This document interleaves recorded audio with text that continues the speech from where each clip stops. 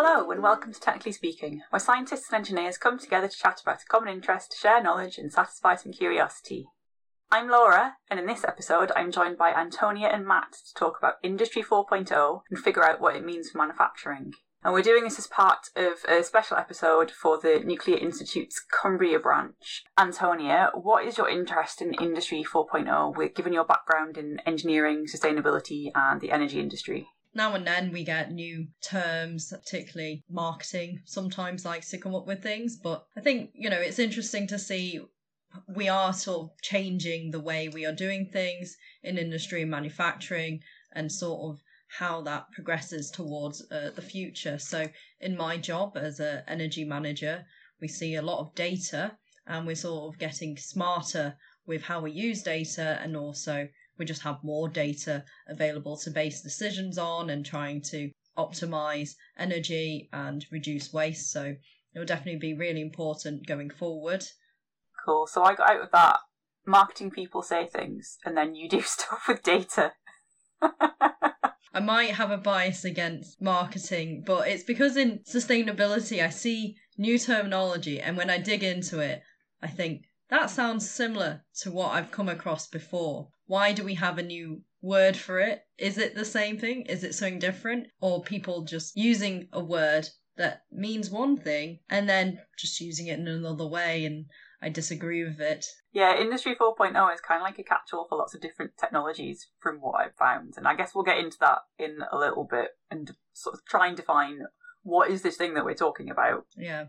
Matt, I know you work in the nuclear industry, and I think you'll probably have a different motivation for learning about Industry 4.0 compared to Antonia. Yeah, so for me, it's very much how can we use all these different technologies, sources of information to both optimize how we operate and run nuclear facilities and take them down, decommission them, and how we can do that in a cost-effective way, particularly minimizing the risk to personnel by doing it cleverer, quicker, cheaper.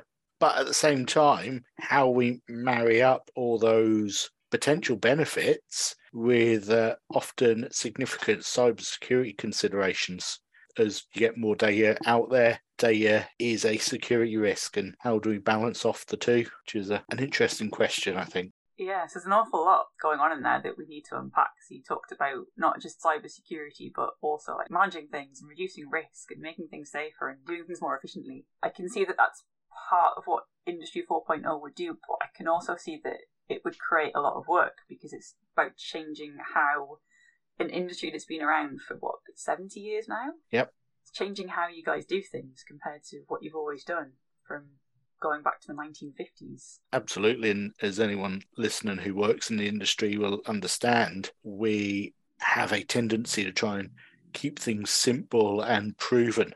And as we move into Industry 4.0 and the opportunities and technologies that brings with it, it's all very much new stuff, new technology, which brings with it its own challenges for our people. Yeah, I have some understanding of what that entails. How do you prove that you're still doing it as safely and as correctly as you were doing it previously, given the 70 years of knowledge you've accumulated? And equally, people are used to doing something a certain way, and we're asking them to do something different to how they've always done it. You'll have seen films and the likes that talk about the fear of the unknown, and this is very much a fear of the unknown because of the risk that comes with moving into that new territory.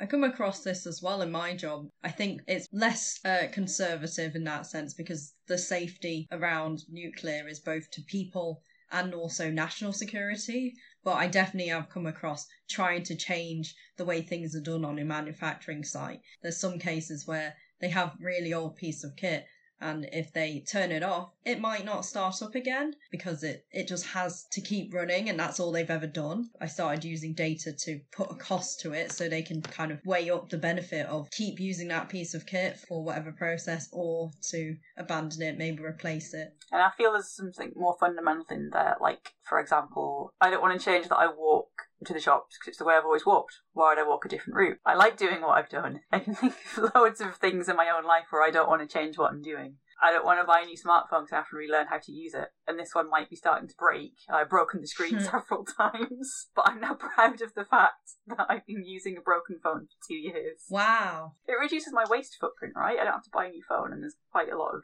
environmental cost associated with buying new electronics. Yes. So it's slightly broken, but it still works. So I'm going to keep using it. I quite like trying new things. I do like going, oh, well, I've been down this road. I want to see what's the other road like. And it's just a really small, minor change. And probably looks like the other road, but I've just got to find out. There's that learning curve, isn't there? So I think an example of technology that I think is easy to adopt is chip and pin for paying for things using your card.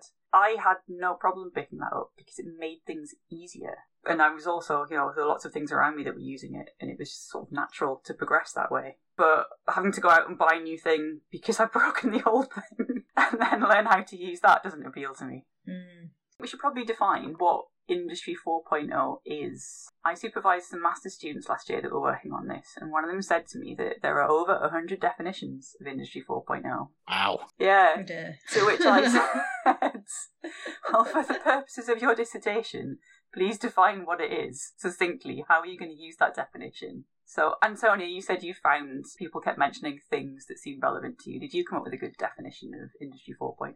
I think there's common themes that I'd say fit into the definition, but maybe it also is you have to understand what's the difference between 4.0 and the industrial revolutions that preceded it. I guess some of the key themes I saw were big data, another word to define. What is big data rather than just normal data? Cloud computing, autonomous automation as opposed to regular automation. So we're going to define this buzzword using other buzzwords. Yeah. It's a collection of buzzwords.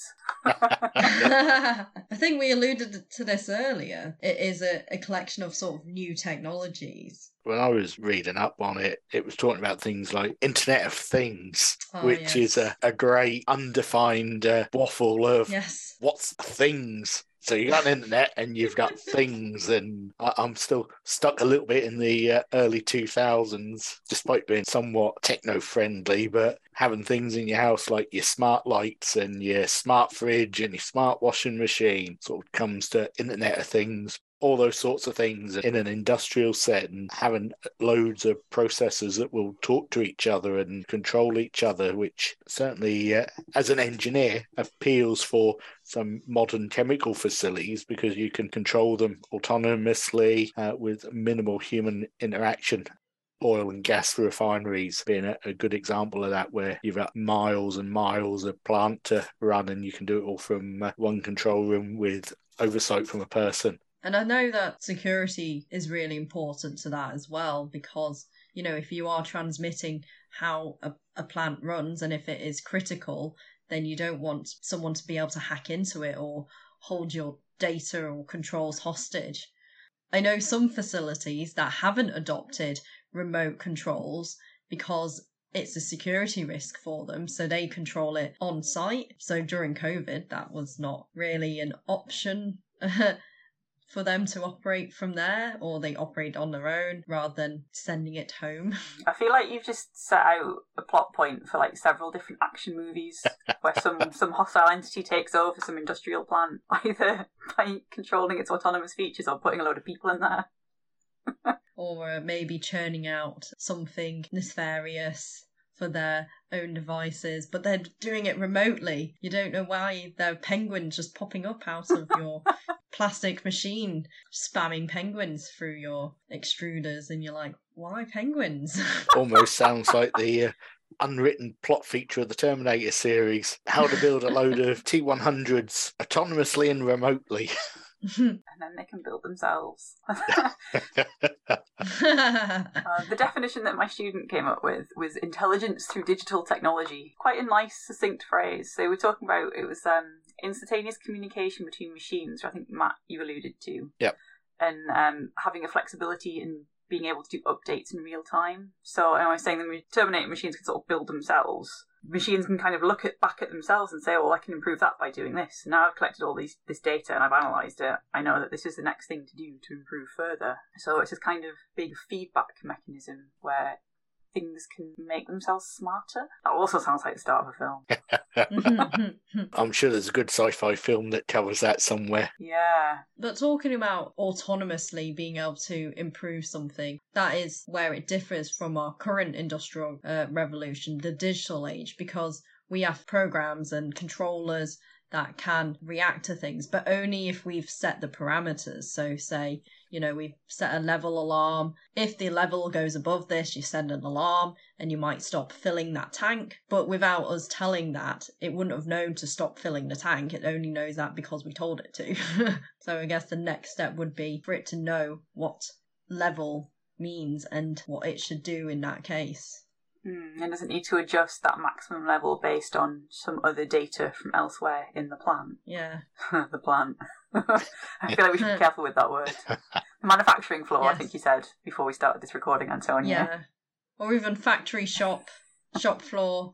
Yeah, and it's the fourth industrial revolution because there have been three others, although we only really tend to talk about one. Antonia, you mentioned that the last one was sort of automation and the ability to use electronics to do things. And some definitions also say it involves the age of nuclear energy and space exploration and renewable energy sources. Quite a lot of the definitions seem to go back to energy sources. I don't know if you've come across that, Antonia, working in the energy industry. Ironically not. I don't know if that's because I just blanked it and overlooked it because I thought, yeah, duh, we need renewable energy. Maybe they're coming at Industry 4.0 from a different slant.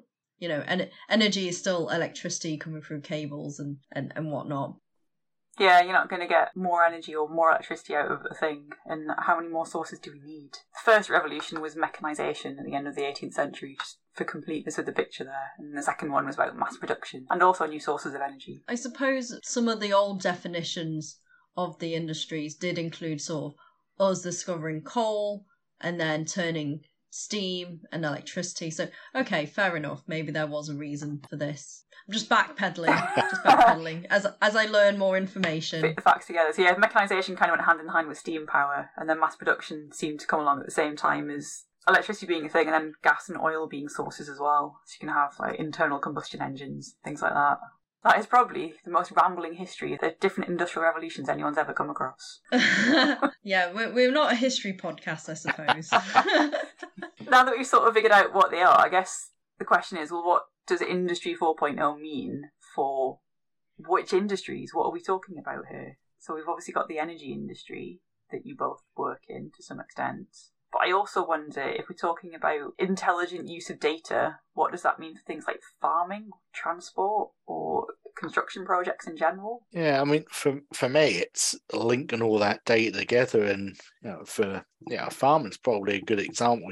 You tend to think of it as traditional tractors and the likes, but if you start to automate and network, instead of having person on tractor driving around, you suddenly have a load of robotic autonomous devices going around. I reflect back a little bit on last summer. I had the opportunity to go to a local winery in Norfolk where my parents live, and they were talking there about how they hand tend all the vines, because they do that because it's better than doing it in a automated fashion with machines going down and mass producing.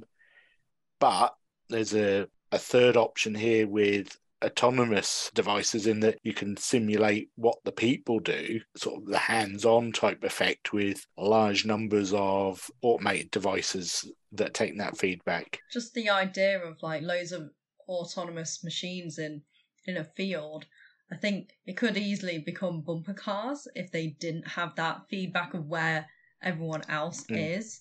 So I've seen online some, smart warehouses where they have grocery picking, and they use robots that have clever plotting of where everything is, but also plotting where other machines are so they don't collide. Yeah, I imagine everything's going to kind of become like that if we do go down that way.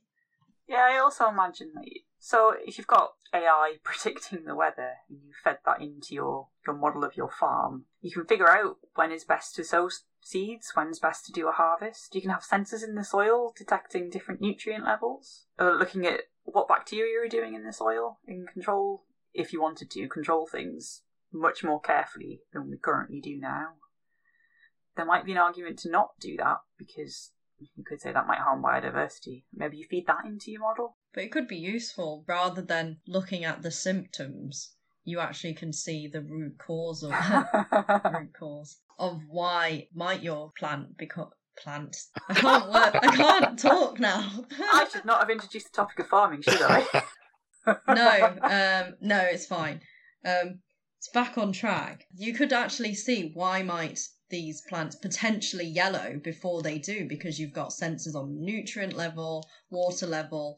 It could solve it before it becomes a problem. So, yeah, more data could be very powerful. And equally allow you to control some of the biodiversity for the betterment of both the wider plant and animal life and indeed the crop yields. So if you could farm more efficiently, there'd be more land available that you wouldn't necessarily manage. Yeah, and you might introduce more bees, for example, which can then pollinate the crops better. Yeah, and have sensors measuring what the bees do. How far do you take this, is what I'm thinking. Do you control all of nature, or do you draw a limit? Very good point. So having had some wild speculation about what can farming do, I think we should maybe bring it a bit more back down to earth. And Matt, could you tell us a bit more about what's going on in the nuclear industry? We're starting to introduce various autonomous devices for surveillance of facilities. So areas that aren't easily accessible by people. So we're starting to deploy things like the Spot the Dog that you've probably all seen into non-accessible areas, send them in, do surveys and get an understanding of the area.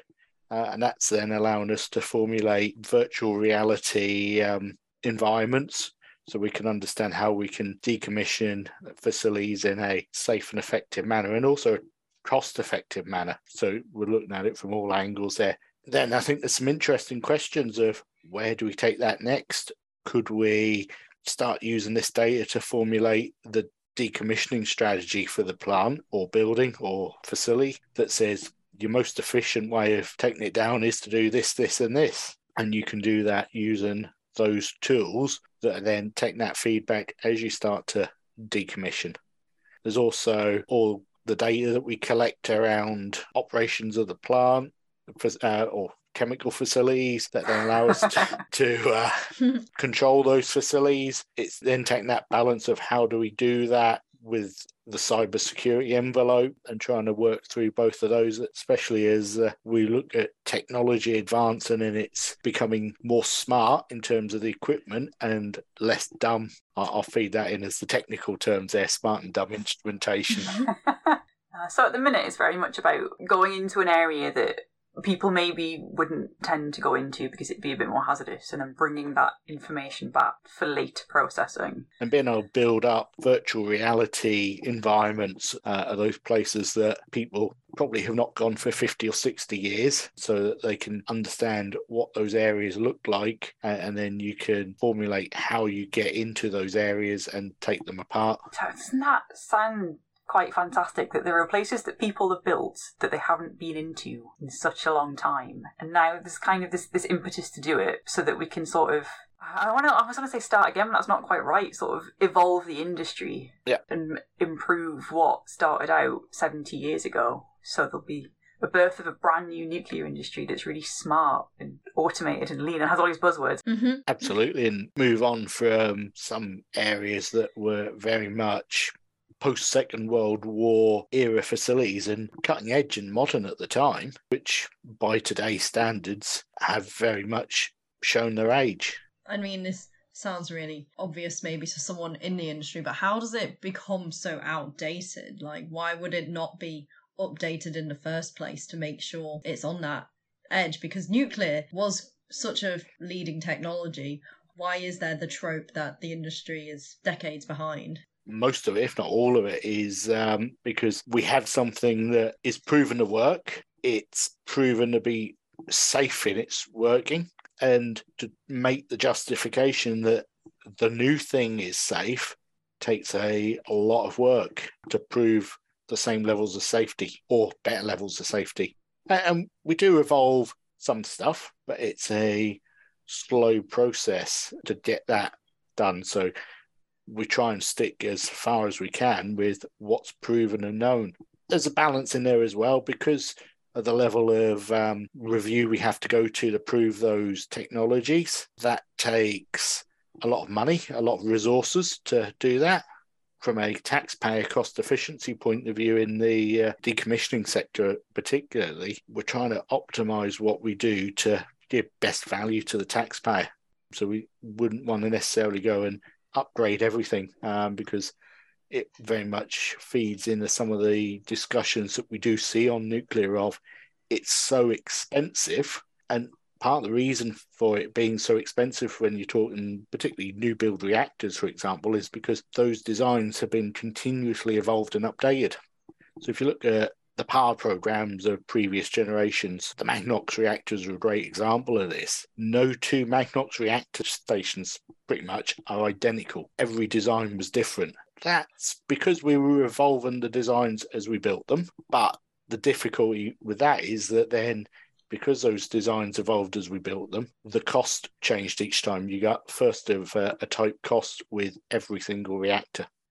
Hinkley Point C today is probably another good example. The costs of that are relatively high. If and when Sizewell C is built, that will be cheaper than Hinkley Point C because it will not be a first of a kind. So these are the two new reactors that are either being built or are about to be built that this is going to kick off this new renaissance of the nuclear industry. Absolutely. Hinkley C will be designing out many of the challenges that Sizewell B will then already have ironed out as it goes into construction. And I also suspect that the original reactors, the fleet that sort of, I think, building finished in, was it the 70s or 80s? Probably the AGR fleet, so second generation. I suspect they may not have been built with decommissioning in mind. They were just thinking about power production. And then the industry said, well, hang on a second. We need to take these things apart at some point. So if we're going to build new ones, we should think about that now. Yep. They might run for 100 years, maybe, seeing as the current fleets run for sort of 50 or 60, and new ones you'd think could be running for longer. Absolutely, and that's very much reminiscent of all the challenges we've got at Sellafield, is that all of those facilities were built in the post-war era. Some of them were built for military purposes. Decommissioning was not a consideration, and even as we start to get into the early power generation fleet, the Magnox and AGR reactors, absolutely. The thought was, how do we get them generating electricity and not how do we take them apart? Sizewell B is probably the only reactor that was designed explicitly with the thoughts of decommissioning in mind, and that's because it's the newest one on the grid. Most of what I've done with the nuclear industry has been about decommissioning and waste management and doing things in this really holistic approach. I know Industry 4.0 is something government is interested in for the nuclear industry in particular, because you've got all of these huge technical specialists working on different aspects of the nuclear industry, and you need to have that holistic view of it. And Industry 4.0 can really help there, where you collect all these data sets and you have all these sensors where you might never have had sensors before, and you learn more about the power plant that you're running with this incredibly long view in mind. Especially bearing in mind, if they are going to run for 100 years, you need to have some way of retaining knowledge, and digitisation can help with that. So there's this kind of grand plan to have all of these bits of technology talking to each other without compromising security, which will be a real challenge, I think.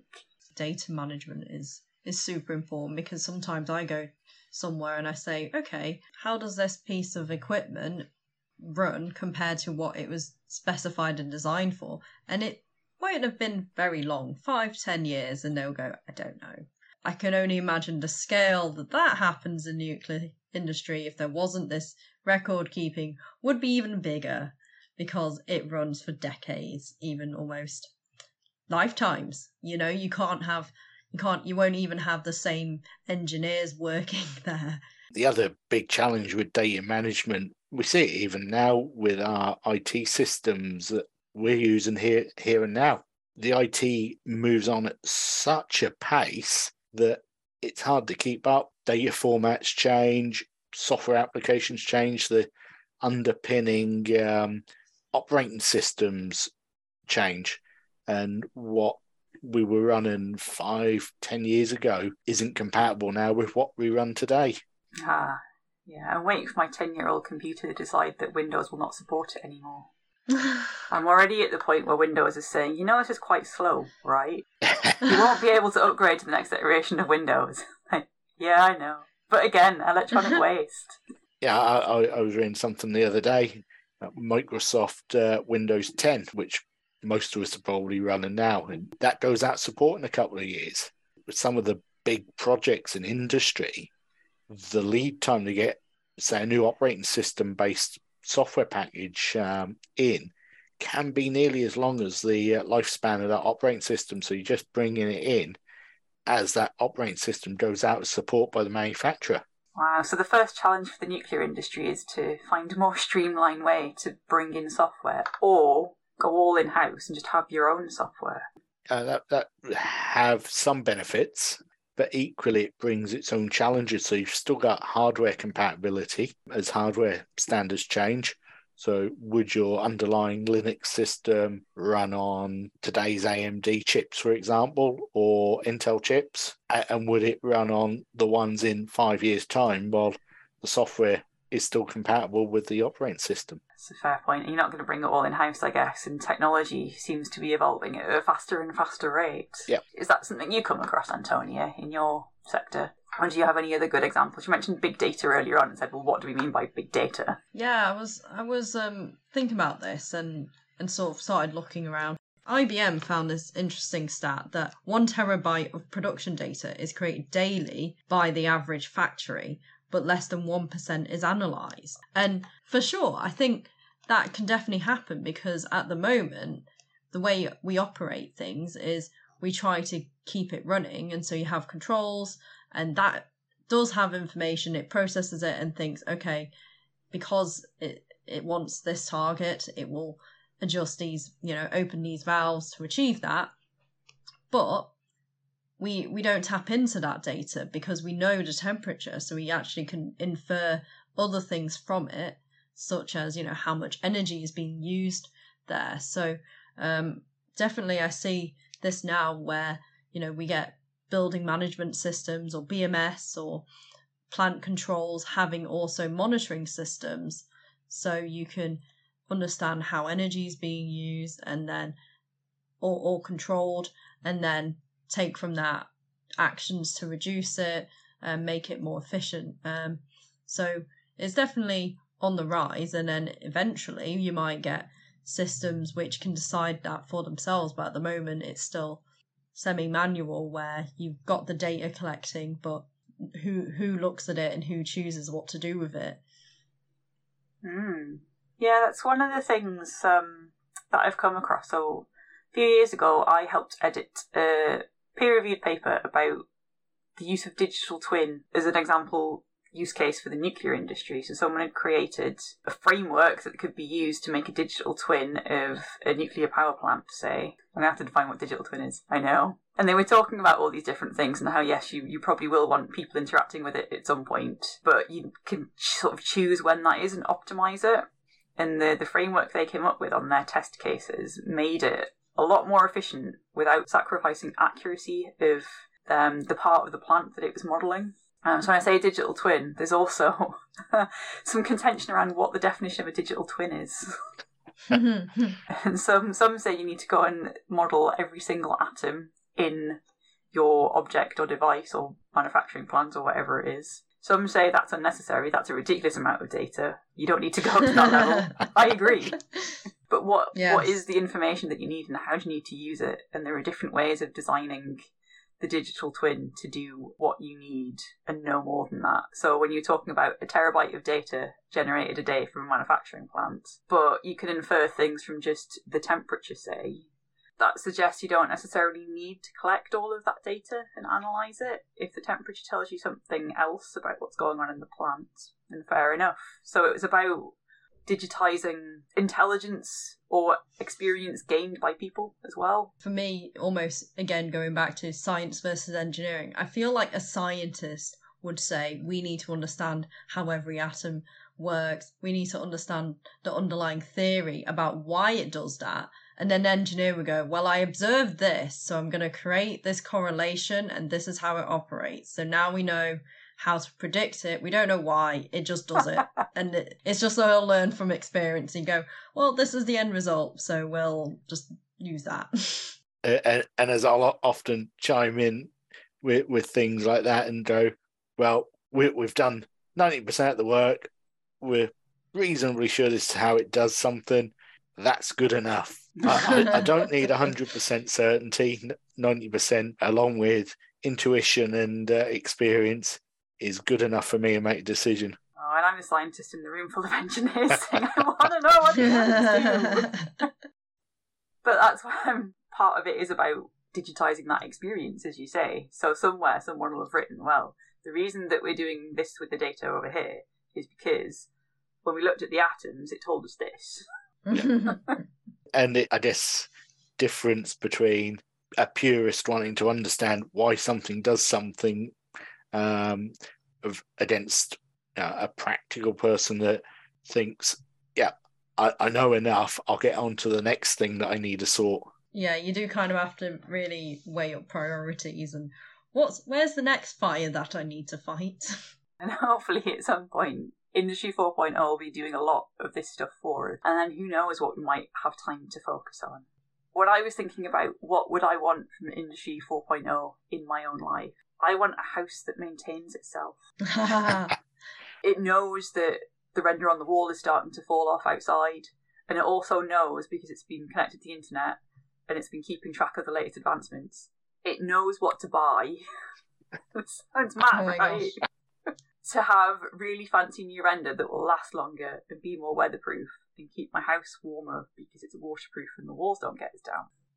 But there is also this argument about AI, artificial intelligence, but it's created by us to start with. So we already have our own bias. So what if you get the wall render AI program that only looks at a certain brand of render and actually they just promote whatever they want you to buy, and actually it might not be the best because it's not got that whole data set.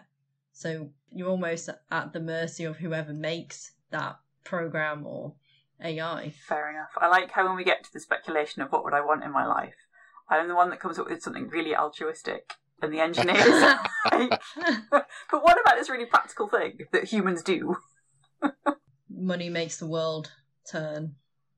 Yeah, there was an advert for, was it a washing machine that had a button that it would automatically buy detergent, but it would only buy a particular brand of detergents. Oh. Just looked at it and thought, I don't want that. I'd like to have the options and do a bit of research into it and decide what I want. But when it comes to house maintenance, that's a little bit more outside of my expertise, and I don't necessarily want to spend a lot of time looking into all these technologies. I just want my house to buy the stuff and get some robots in to do the work. I mean, I don't mind as a self-cleaning house. And that's your limit. It's not allowed to buy any cleaning products, though. Do you have to restock it? Maybe it gives me an alert that it's out, and then I can choose from unless I set my own favourites, then I've made a choice about which ones I wanted to begin with. Yeah, so you're going with the human intervention side of Industry 4.0. You want to interact with it. I just want it to get stuff done. I guess I want it to do the boring stuff, and then I still have control. Fair enough. So the idea is it frees you up to do other things, right? Yeah. And you can have as much control as you want or don't want. Yeah, you can have different models of it. Why not? Possibly a good example of Industry 4.0 that is becoming realised now. It's probably self-driving cars. I mean, cars anyway have way more sensors than they used to, right? It always tells us when the tyre pressure's getting low. Didn't tell us that there was a nail in the tyre. So you still need to do your checks. You still need to check tread. But it's getting there, right? And I would quite like a self-driving car as well, because I don't enjoy driving. I also wouldn't mind, because again, it frees us up to do something else. Exactly. You can do some work or sit and read a book or have a nap. At least once we get over the whole who's in control of the car question. Yeah, and we sort of mentioned this in our future driving episode. Like, how do you set it up? Like, if it's in some sort of three-way collision, what makes a decision about who to protect? Yeah. On Cumbrian roads, how does it even know where the edge of the road is? How does it know where to scooch into a hedge to pass an oncoming car because the road isn't wide enough? But they're really tangible examples of seeing how the technology can evolve and help us and what Industry 4.0 is. Yeah. I don't think I ever defined what big data was. Oh yeah, we got distracted in the final few minutes. Did you have a definition of it? Well, big data was the difference between data, regular, and having lots of data quickly generated and processed. Again, it doesn't really define how much is a lot, but you just know if you have a lot, then it's big data. I guess if you've had a sudden, step change in how much data you're producing or how much you need, it's much bigger than before. It's not an incremental change.